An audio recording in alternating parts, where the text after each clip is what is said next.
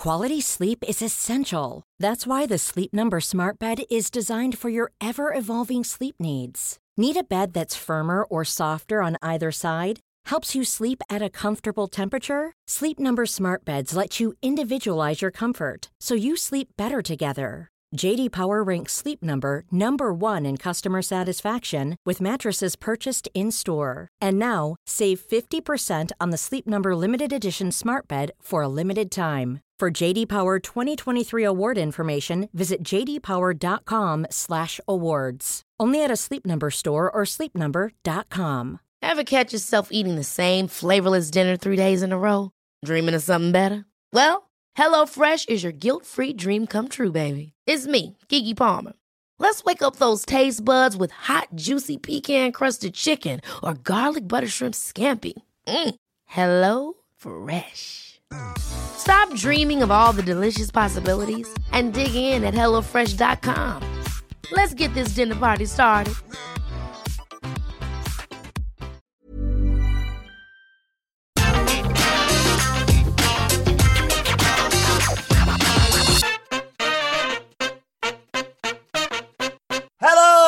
And welcome to Get the Table, another Wrestling Roundtable discussion podcast with myself, Adam Wilborn, and one of the Dudley boys, Michael Hamflett from What Culture, here to discuss another burning wrestling issue. But before we get into it, if you're a fan of this sort of thing, make sure you subscribe to What Culture Wrestling on either iTunes, Spotify, wherever you get your podcasts from, for daily wrestling podcasts where we review Raw, SmackDown, NXT, AEW Dynamite, pay-per-views. We have interviews, roundtable discussions like this one, and a roundup of the week complete with a bloody good quiz, of course, on Wrestle Culture. As I said, though, joined by Michael Hamflett and Sir, we are gathered here we are socially distanced here today, for now at least, to discuss the question, are WWE living in the past? And I realise, Hamflett, that this isn't exactly breaking news, especially considering some of the stuff we're going to talk about. But I just thought it was particularly poignant today with Andy breaking the news this morning about WWE management not exactly being big fans of AEW's Blood and Guts match last week. One source apparently claiming it set the industry back. It set the business, back 30 years. And the interesting thing as well, which we'll delve into as we go forward, is the roster thought it was something they'd love to do themselves. Yeah. Well, what do you reckon to all this? What do you reckon to all the fallout from Blood and Guts? I don't think WWE is living in the past, because if they were, I'd probably like their product more.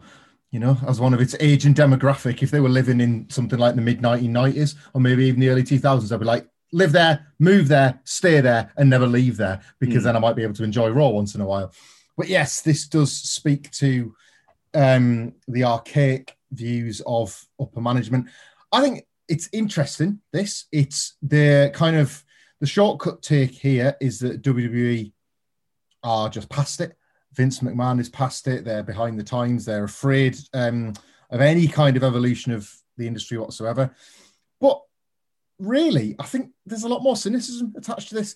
Blood and Guts was great. Blood and Guts was a total blast. Few knocks and nicks and bumps and bruises and cuts and all that sort of stuff. But touch wood, no injuries that would be, say, career ending or hopefully career shortening. Nothing along those lines. All the men will make full recoveries, and they'll no doubt have this match as a great badge of honor regardless while they rehabilitate. And yet, it's what the match represents that I think frightens those within WWE so much. As gatekeepers of the industry, as they believe themselves to be, the last decade plus has been one giant branding mission from WWE. We are wrestling. This is what wrestling looks like by wrestling. And the plan has worked. Right? They're getting paid millions and billions for their version of wrestling. This is a threat to that more than it is a threat to the industry. Oh, God, won't somebody please think of the children? All that dated nonsense. It's a threat to the way they've very carefully branded wrestling over the last few years, not to the integrity of the industry or to the health of the wrestlers or anything like that. If Vince McMahon or indeed anybody at his top table want to talk about the health of wrestlers, I mean, Christ, there's more darker corners to start than with Blood and Guts last Wednesday. There is literally a series, Dark Side of the Ring, that will give you about, 12 episodes a season. It's just not at all in keeping with the corporate values that they have ever so carefully curated in order to get those enormous TV rights fees over the last few years. And I just feel like once the rating vindicated TNT's decision to broadcast Blood and Guts on television and AEW's decision to book it in the first place, once that rating vindicated that, it may be that some within WWE felt offended that, I don't know, like there might be another way to do this. There might be another way to build your brand beyond the way they've done it. Yeah, I think I'm not suggesting that it should all become sort of wrestling homogenized and AEW and WWE should just put the same product out. You know, WWE should change its products entirely and do exactly what AEW does or vice versa. And then just have the stars, you know, demonstrate that, because, you know, you look over the history of wrestling, you know, WWF and WCW may have presented similar products towards the end, but they certainly were definitive enough. And certainly when you add ECW to that mix, that they sort of had their own lanes that were clearly there. I think it's just the reflection of, I think what really got to me is, you know, we don't know what it was. I said this on the news this morning, whether if it wasn't Vince, it was going to be one of Vince's puppets saying, oh, this is set their business back 30 years. It just feels like a very old school take. And that is not a complimentary term I'm trying to use here. Yeah. And it's also like, it feels hypocritical. It feels very easy to pick apart, because much of what was happening in Blood and Guts is kind of foundational territorial pro wrestling stuff anyway. Like, I'll name some names because I don't know if, you know, I'm not to suggest it to any of these people. Like, we don't know who has been saying these things, if indeed they were definitely said at all. But Bruce Pritchard speaks lovingly about his time in, like, watch as a fan of the Southern Territories, working in Texas, things like that, where these matches were commonplace. Jeff Jarrett is a third generation promoter, not even just a third generation wrestler, but a third generation promoter. So, like, he's lived through every version of pro wrestling. He's seen the highs and lows of every version of it. Paul Heyman, of course, the architect of ECW, and one that even now, when it seems like he's behind a talent, seems to understand the need for evolution, constant evolution. You know, Vince McMahon, Triple H, a massive fan of the, you know, again, like very non-WWE, NWA style Southern States wrestling that he grew up on, and on and on and on and on. You know, all of them are where they are predominantly because of their background in the business, unless it's not somebody related to the business, unless it's Nick Khan wanting the word out there without his name being attached, because he is looking at this very much from a rights fees point of view, from a belief that he has taken a job at the Disney of pro wrestling, you know, has taken that could well be it. It could be somebody with no roots in wrestling whatsoever, because anyone with any roots in wrestling whatsoever, and I include Vince McMahon in this, Blood and Guts is a name that is a rib at his expense, because he used those words, Blood and Guts, after Cody bled everywhere in the match with Dustin Rhodes. Even he knows that you go which way the wind blows.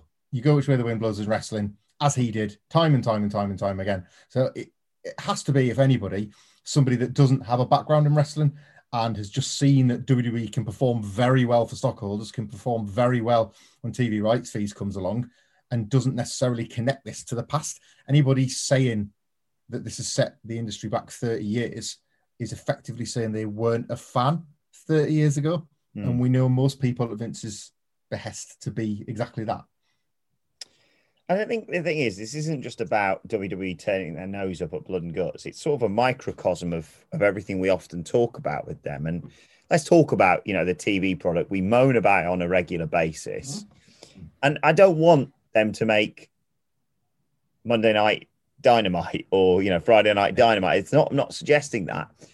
But when we talk about, like you say, archaic traditions, they are so set in their ways that adaptability of, like you say, just tweaking things here and there, it just, this impossible churn of what they do. And I'm not suggesting that they should change the amount of output that they do, but it feels like you can't see the wood for the trees in terms of they're so close to it that they just think, oh, well, people aren't happy, so we'll get some celebrities in and we'll let a few people say the word bitch and that'll be all good again. It's down to its rotten elements of Monday Night Raw in particular, obviously, down to the core, isn't it? And the fact that they will not change. They may say, oh, we'll bring in some of your favorite wrestlers, but they still have to adapt. You know, they have to square peg in round holes, adapt to that formula and that format. Yeah, it's ironic that like every episode of Raw has LIVE written on the screen because it feels dead. Like the product feels dead. There's no, the way they produce television has been like objectively proven. You know, I'll roll my eyes to say every time, but objectively proven at securing huge money, which is ultimately how they're going to drive their industry, drive their business model these days. It is at the expense of good quality wrestling television. Good angles sneak through, good promos sneak through, good matches happen because you've signed, like in terms of like quality, like the best roster you've ever had in terms of quality across the board. Like basement level quality is above anything outside of like a top 2 or 3 elite tier workers, say 30 years ago, as this seems to be like, you know, a figure that's bandied around. And yet, as a way to assemble a wrestling television show, it has now made itself impossible to be entertaining. It's immune to being entertaining. Everything. I wish we didn't have to damn things with such faint praise, but it is. It's like you'll throw to me or Sidgwick on a review podcast, and it's always the same. Was this quite good? Mm-hmm. I literally cannot remember a time where consistently that wasn't the case. You will be going, we throw it out as a figure all the time. You will be going back 20 years to find a time where you could watch a show for more than, let's be generous, 3 weeks in a row where you weren't just left feeling like, oh, the things you were going to enjoy were going to be the exception rather than the rule, because they've found their formula and they're stubbornly sticking to it. When it appears less so on the likes of a SmackDown or on the likes of NXT, what you then find is the show that you might enjoy having this little stench of WWE about it. WWE becomes the guest at the party that you don't want there. You know, you're having a good time and then somebody cuts a promo, or there's an interruption, or there's some 50 camera cuts for one suplex or whatever it is, where it just snaps you back to the reality that you're watching WWE television. And again, not in the way that is remotely complimentary. It's become WWE from being, and it probably still is, you know, in theory at least, like the highest quality production. I do wonder if that's can still be objectively considered the case when you see some of those camera cuts. But in theory, the highest quality production of a show in the world is no longer a stamp of approval, because that WWE logo in the corner means at some point you're probably going to be disappointed as a fan. You're not going to be able to earnestly invest. I'll say this for Blood and Guts. Regardless of what anybody internally thought of the match after the bell rang, they would be lying to themselves and others if they didn't feel the energy beforehand. If they could honestly watch that product with a couple of thousand socially distanced fans and the music blaring and the like temperature rising after a year in this godforsaken pandemic and think, well, I don't get this. This is setting us all back. Well, they're just lying. They're just out and out lying, because that's the energy that all wrestling will need to summon again, like as soon as it possibly can. And Blood and Guts was immensely successful in doing that.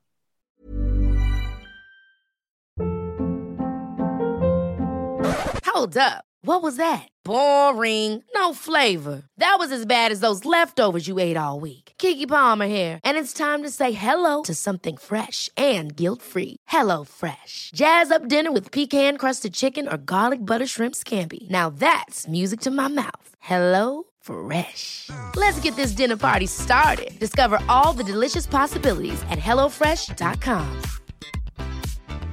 Quality sleep is essential. That's why the Sleep Number Smart Bed is designed for your ever-evolving sleep needs. Need a bed that's firmer or softer on either side? Helps you sleep at a comfortable temperature? Sleep Number Smart Beds let you individualize your comfort so you sleep better together. J.D. Power ranks Sleep Number number 1 in customer satisfaction with mattresses purchased in-store. And now, save 50% on the Sleep Number Limited Edition Smart Bed for a limited time. For J.D. Power 2023 award information, visit jdpower.com/awards. Only at a Sleep Number store or sleepnumber.com. Before we go any further, though, this show is sponsored by BetterHelp. Now, we all carry around different stressors. They can be big life worries or just, little things like your favorite wrestler not being used properly. The thing is, when we keep them bottled up, it really can start to affect us negatively.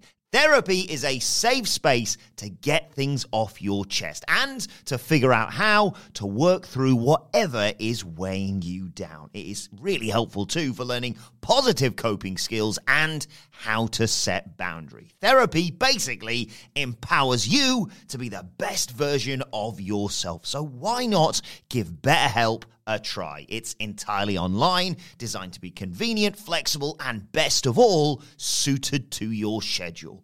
Get it off your chest with BetterHelp. Visit betterhelp.com/whatculture today to get 10% off your first month. That's BetterHelp, HELP.com/whatculture. Now, I want to talk about what it'd take to change this in due course, but I don't want to hark on about it, but in terms of like a disconnect between bosses and talent, like I say, this was a perfect encapsulation of that, of them saying, oh, I wouldn't mind doing blood and guts, and then upper management saying, oh God, you'll never catch us doing that sort of thing. But like I said, it's just time after time after time. And I know, you could arguably excuse certain elements of post WWE shoot interviews, let's say. But from CM Punk to Jon Moxley to Luke Harper, it feels like it's the same old thing. And, I get people being disgruntled and thinking they should be the top of the card and maybe they aren't and maybe sometimes it can get blown out of proportion as to why or misinterpreted. But you listen to almost anyone, and the fact that they have to return to, and we talked about this the other day, return to Vince McMahon's Jedi mind trick. The fact he has to employ that tells you that they're trying to force some uphill, basically, aren't they? Always. Absolutely always. It's not, we've gone long past the point where for the while that was speculated upon. Now we just hear it, as you say, over and over and over again from a variety of different wrestlers from a variety of different backgrounds. You only have to look because he sort of feels like an outlier compared to some of the names that you've fired off there, because a lot of them have got backgrounds on the independents, or they're considered quote unquote internet favorites, or they've just plied their trade at a certain level elsewhere, and it's like they've got to wash some stink off. Look at Zack Ryder and what that 2012 burial did in terms of like a message, making it like sending a message to the talent, what that did, because he was a guy that did everything, even though it was within the system, and as a WWE superstar, he did everything by himself to gain that appeal, to get those chants in the arenas, to sell out of the ugly single Zack Ryder shirt that was on WWEshop.com. All of those things were done off his own back. The whole grab the brass ring, take your opportunities stuff, that's him doing that. And it's him doing it, remember, to make WWE more money. Yeah. Wasn't Zack Ryder Enterprises. The more successful Zack Ryder is, the more successful he'll be for WWE's bottom line. But he wasn't their guy. So he got crumbs. And then he got what looked like punished for 6 months. And what a loud and clear statement that was to any wrestler. It was like, it genuinely doesn't matter what you do. It's all about how Vince McMahon feels about you when he wakes up one day. It's all about that. Like, there are rule-proven exceptions. Daniel Bryan, Becky Lynch, to a lesser extent, Kofi Kingston. Like, there are definite rule-proven exceptions. But that's a crap era to be in. The rule-proven exception era is a bad era. Every talent that should be able to get over. And that's the way around it should be. And your rule-proving exceptions there, all of them, it wasn't like they took an initial step back and went, listen to that. Yeah, we need to react to that. Like you say, very, very retro booking in terms of like, right, the management have decided this person is the guy. And this audience will accept that through what we tell them. And from everyone, from Becky Lynch, who got that amazing reaction when she turned on Charlotte Flair at SummerSlam, I want to say, yeah. And they still the next night went, she's a heel. They didn't take that 24 hours and go, look at this reaction. Look at that way.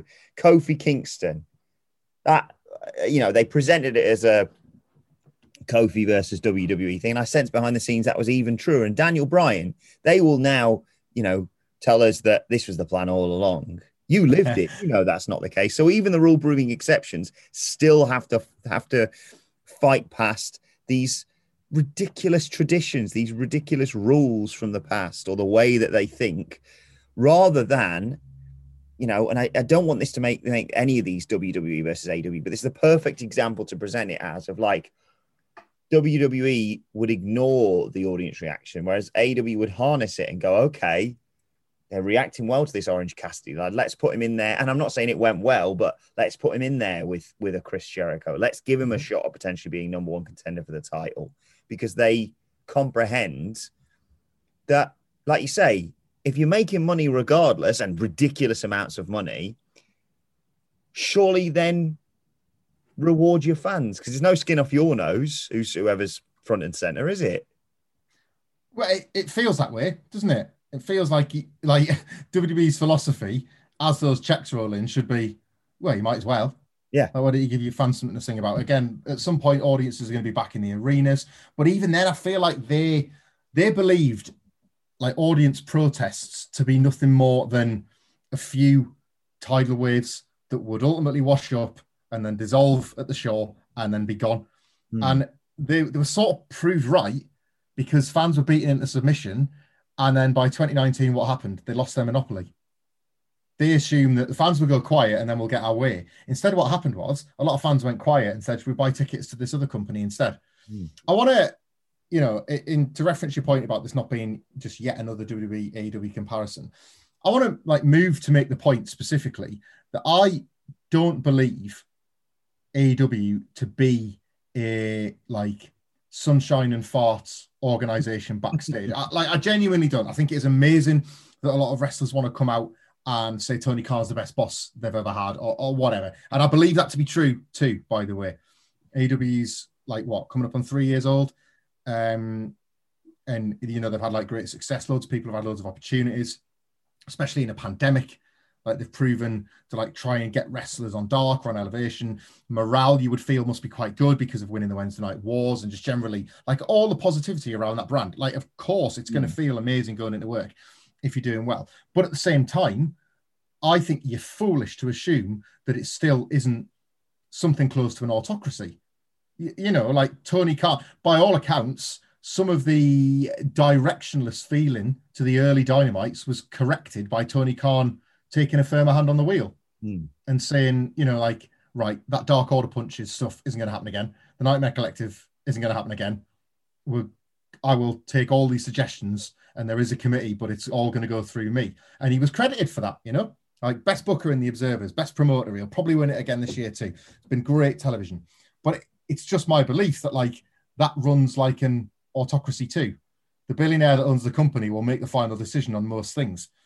The trick is that you take the consideration of your wrestlers and you listen, as you say, to those reactions on television, and you present it as best like a meritocracy as possible. You cannot, you can't like sort of manifest the dreams of every wrestler every week. No. But if you do it enough, you motivate the rest of the wrestlers to think, well, that happened for them and them and them and them and them. Maybe it'll happen for me. And in the meantime, fans will think that happened for them and them and them and them. Maybe it'll happen for my favorite. And it becomes this snowball effect where you just, as long as you create the idea that it's a potential meritocracy, it doesn't really matter if it's an autocracy. WWE have never steered harder into the idea that it's an autocracy. It's Vince McMahon's way or the highway.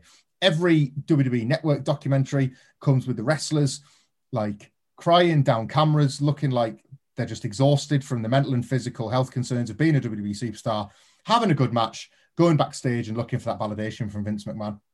Because if they did well today, maybe they'll be okay tomorrow. That thin ice effect that so many of them seem to skate on. And I think that's where there's such a huge difference between the two companies, is that one, even if it isn't maybe quite as of a unicorn farm as some talents would tell us, and maybe it is. Look, I'm an outsider to all of it. I'm just suggesting it's probably not. They can present the idea that it can be, and it does. Remember when they used to call SmackDown the land of opportunity? Just because it was marginally better than Raw. Like, AEW is the legitimate land of opportunity by comparison, because wrestlers go there and feel like they actually get one. Now, we've talked a lot about these TV deals and the fact that it's a content factory now, and let alone TV deals and Peacock and what have you. Like, they are future proof regardless. So it's sort of an empty question, this. But could this genuinely affect WWE going forward in terms of, let's say, in 5 years' time, Ben Carter, for example, if he came around again, despite his love and adoration and, you know, childhood dream of going to wrestle for WWE, the perception of them is getting so much that people may miss out on the talent that they want. As much as they can throw money at a problem, so can AEW, to be fair, because of these perceptions and their, like I say, these antiquated views of the industry. Well, we are living through this now in a way that, unfortunately, we're not going to be able to say "I told you so" for like 5 years, and even then we're not going to want to say it because we're not going to want to be smug bastards. But you are alienating generations of fans with this product, and AEW stands to gain a small percentage of those alienated and disenfranchised fans to watch their show instead. Ben Carter's such a perfect example. I remember again, all pandemic era, but I remember the lame conversations online that kicked off when Ben Carter went to NXT UK not instead of AEW. You know, nobody ever said anything about a bidding war. AEW didn't pay him to work. He got to, you know, helped his visa or something to be able to work there. But he signed for NXT UK, and straight away there was a lot of conversations of people saying, "Oh, I'll really miss getting to see Ben Carter," because WWE is kind of like created this ingrained belief that you're going to lose your favorites. Yeah. You might see them once in a while, but they're not going to be able to like have the expression that they once had as wrestlers. They're going to talk in those WWE riddles that are dressed up as promos. You know, like they're just going to become these faceless, like WrestleBots. Like, as we record, Rhea Ripley is the one that springs to mind in her current guise on Monday Night Raw. And there's loads and loads of precedent for that being true. But that wasn't how that take was read by a lot of people. A lot of people saying, "How dare you rail against this young boy that just wants to live his dream?" And it's like, well, you miss the nuance and the point of that entirely, but that's what you're going to think, so fair enough. So the new normal becomes people that don't have that as a dream. That becomes the only way to have that argument without it just descending into bad faith, which is, well, it was never my dream to begin with to wrestle for WWE. It was, in fact, my dream to wrestle in AEW. And if that pendulum switches, like if that pendulum swings, should I say, then there is a slim chance that all of this changes, because we are deep, really deep, 15 years deep into the era of wrestlers that grew up as WWE fans that spent all their lives hoping just once to walk the aisle at WrestleMania or main event a Monday Night Raw, and I always go back to this one, and I love them more than most wrestlers in the world, so I feel like I'm allowed to just have this tiny dig. That episode of Ride Along where Sasha said to Bayley, "I can't believe we worked to No Mercy." And it's just like, I can, because you're the best. You're better than a No Mercy. You can main event any goddamn pay-per-view you want. But they were just huge WWE fans, and this was 2017, I think. Best friends celebrating what they believed was a huge checkpoint, as I'm sure it was. As absolutely they should be proud of. Don't misunderstand me. But there will be generations now that couldn't give a toss about working a No Mercy or a Clash of Champions or in WrestleMania Backlash, you know? And then the next level up from that is the wrestlers that don't care about pointing at the WrestleMania sign or winning the Royal Rumble or holding the WWE title, because instead they want to hold the AEW title, or because they want to hold the IWGP title, or whatever it might be.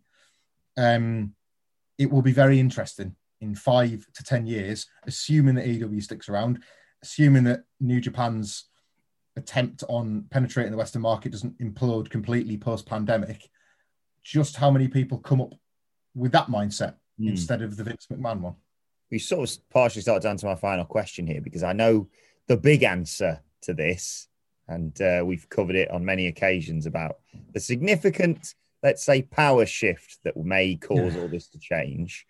But yeah, could something like, in terms of what it could take to snap WWE out of this funk, like you say, is it this perception genuinely changing, and WWE no longer, like UFC is, being the buzzword for wrestling, UFC is for MMA, and it being, you know, what culture changing our own bloody handle or something? You know, it's no, what I mean by that is, like, if AEW get a better TV deal, or if WWE struggle to get a TV deal, or if,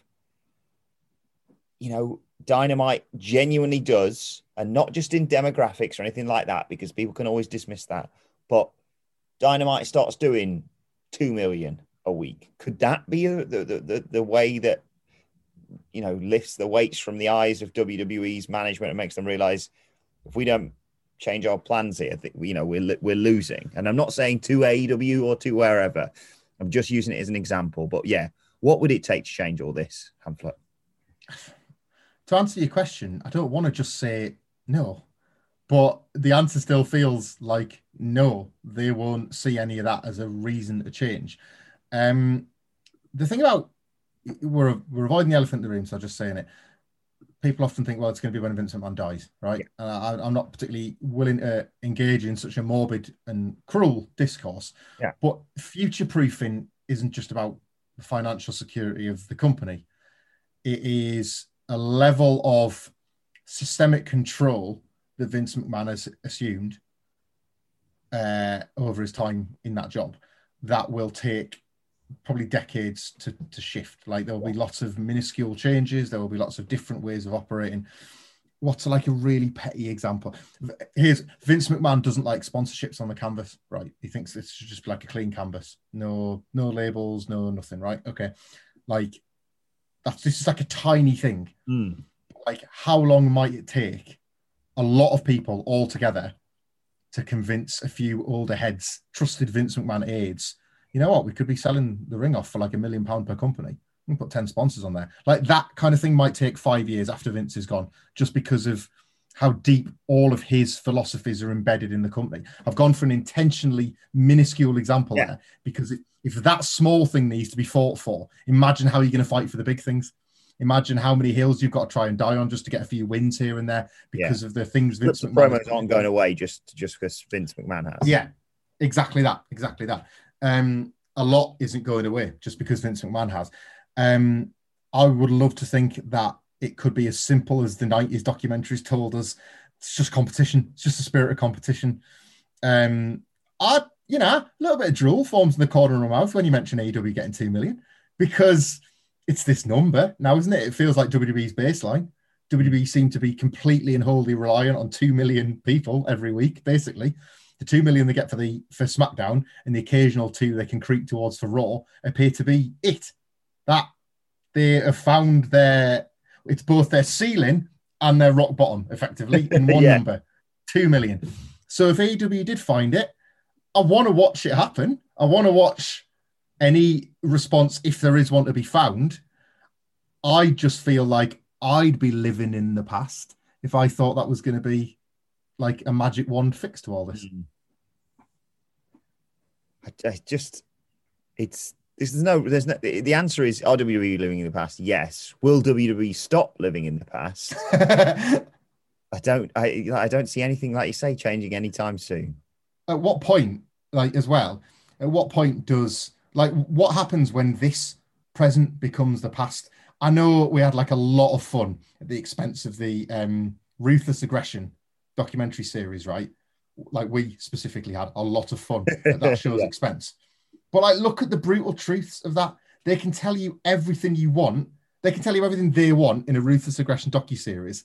How many of those names are rocking up on Raw Legends Night? It's not many, is it? Like, half of them are getting over again now, brand new. Drew McIntyre, MVP, Bobby Lashley, and on and on and on it goes. Like, people that were featured in that documentary are only getting their proper turn at it now. Drew McIntyre stands a chance of coming back to a Legends Night in 20 years because of the run he's having in 2020, not the one he had when he was a decade younger. Like, it's all joking aside. They're not making programming now that seems like it's going to stand up to a Legends. Like, SmackDown Throwback that was just last week. How many people are going to be asking for the return of the Thunderdome aesthetic for one night only in 2043? It's like the way that people were for the Fist. Like, mock all that stuff all you want, but at least it shows that there was feeling for it. Where now is the feeling for this product? Which is something that dined out on. Feeling for their old product is something that dined out on for years. It's very interesting, this going forward, isn't it? And how they'll react to any other competitors. Like you say, I don't want to just make this a A or B argument, but my word, I just couldn't get over that this morning. But let us know your thoughts on everything we've discussed today, whether you think WWE are still living in the past and what can be done to change that on Twitter, at WhatCultureWWE. Really enjoyed chatting about this with you, Hamflet. You can follow Michael Hamflet on Twitter at Michael Hamflet. You can follow me at Adam Wilborn. Follow us all at What Culture WWE, as I said. And make sure you subscribe to What Culture Wrestling, wherever you get your podcasts from, for daily wrestling podcasts, including personification of everything we've discussed, the Raw Review. That's out tomorrow. But this has been Get the Table. My thanks to Michael Hamflet. Thank you for joining us, and we will see you soon.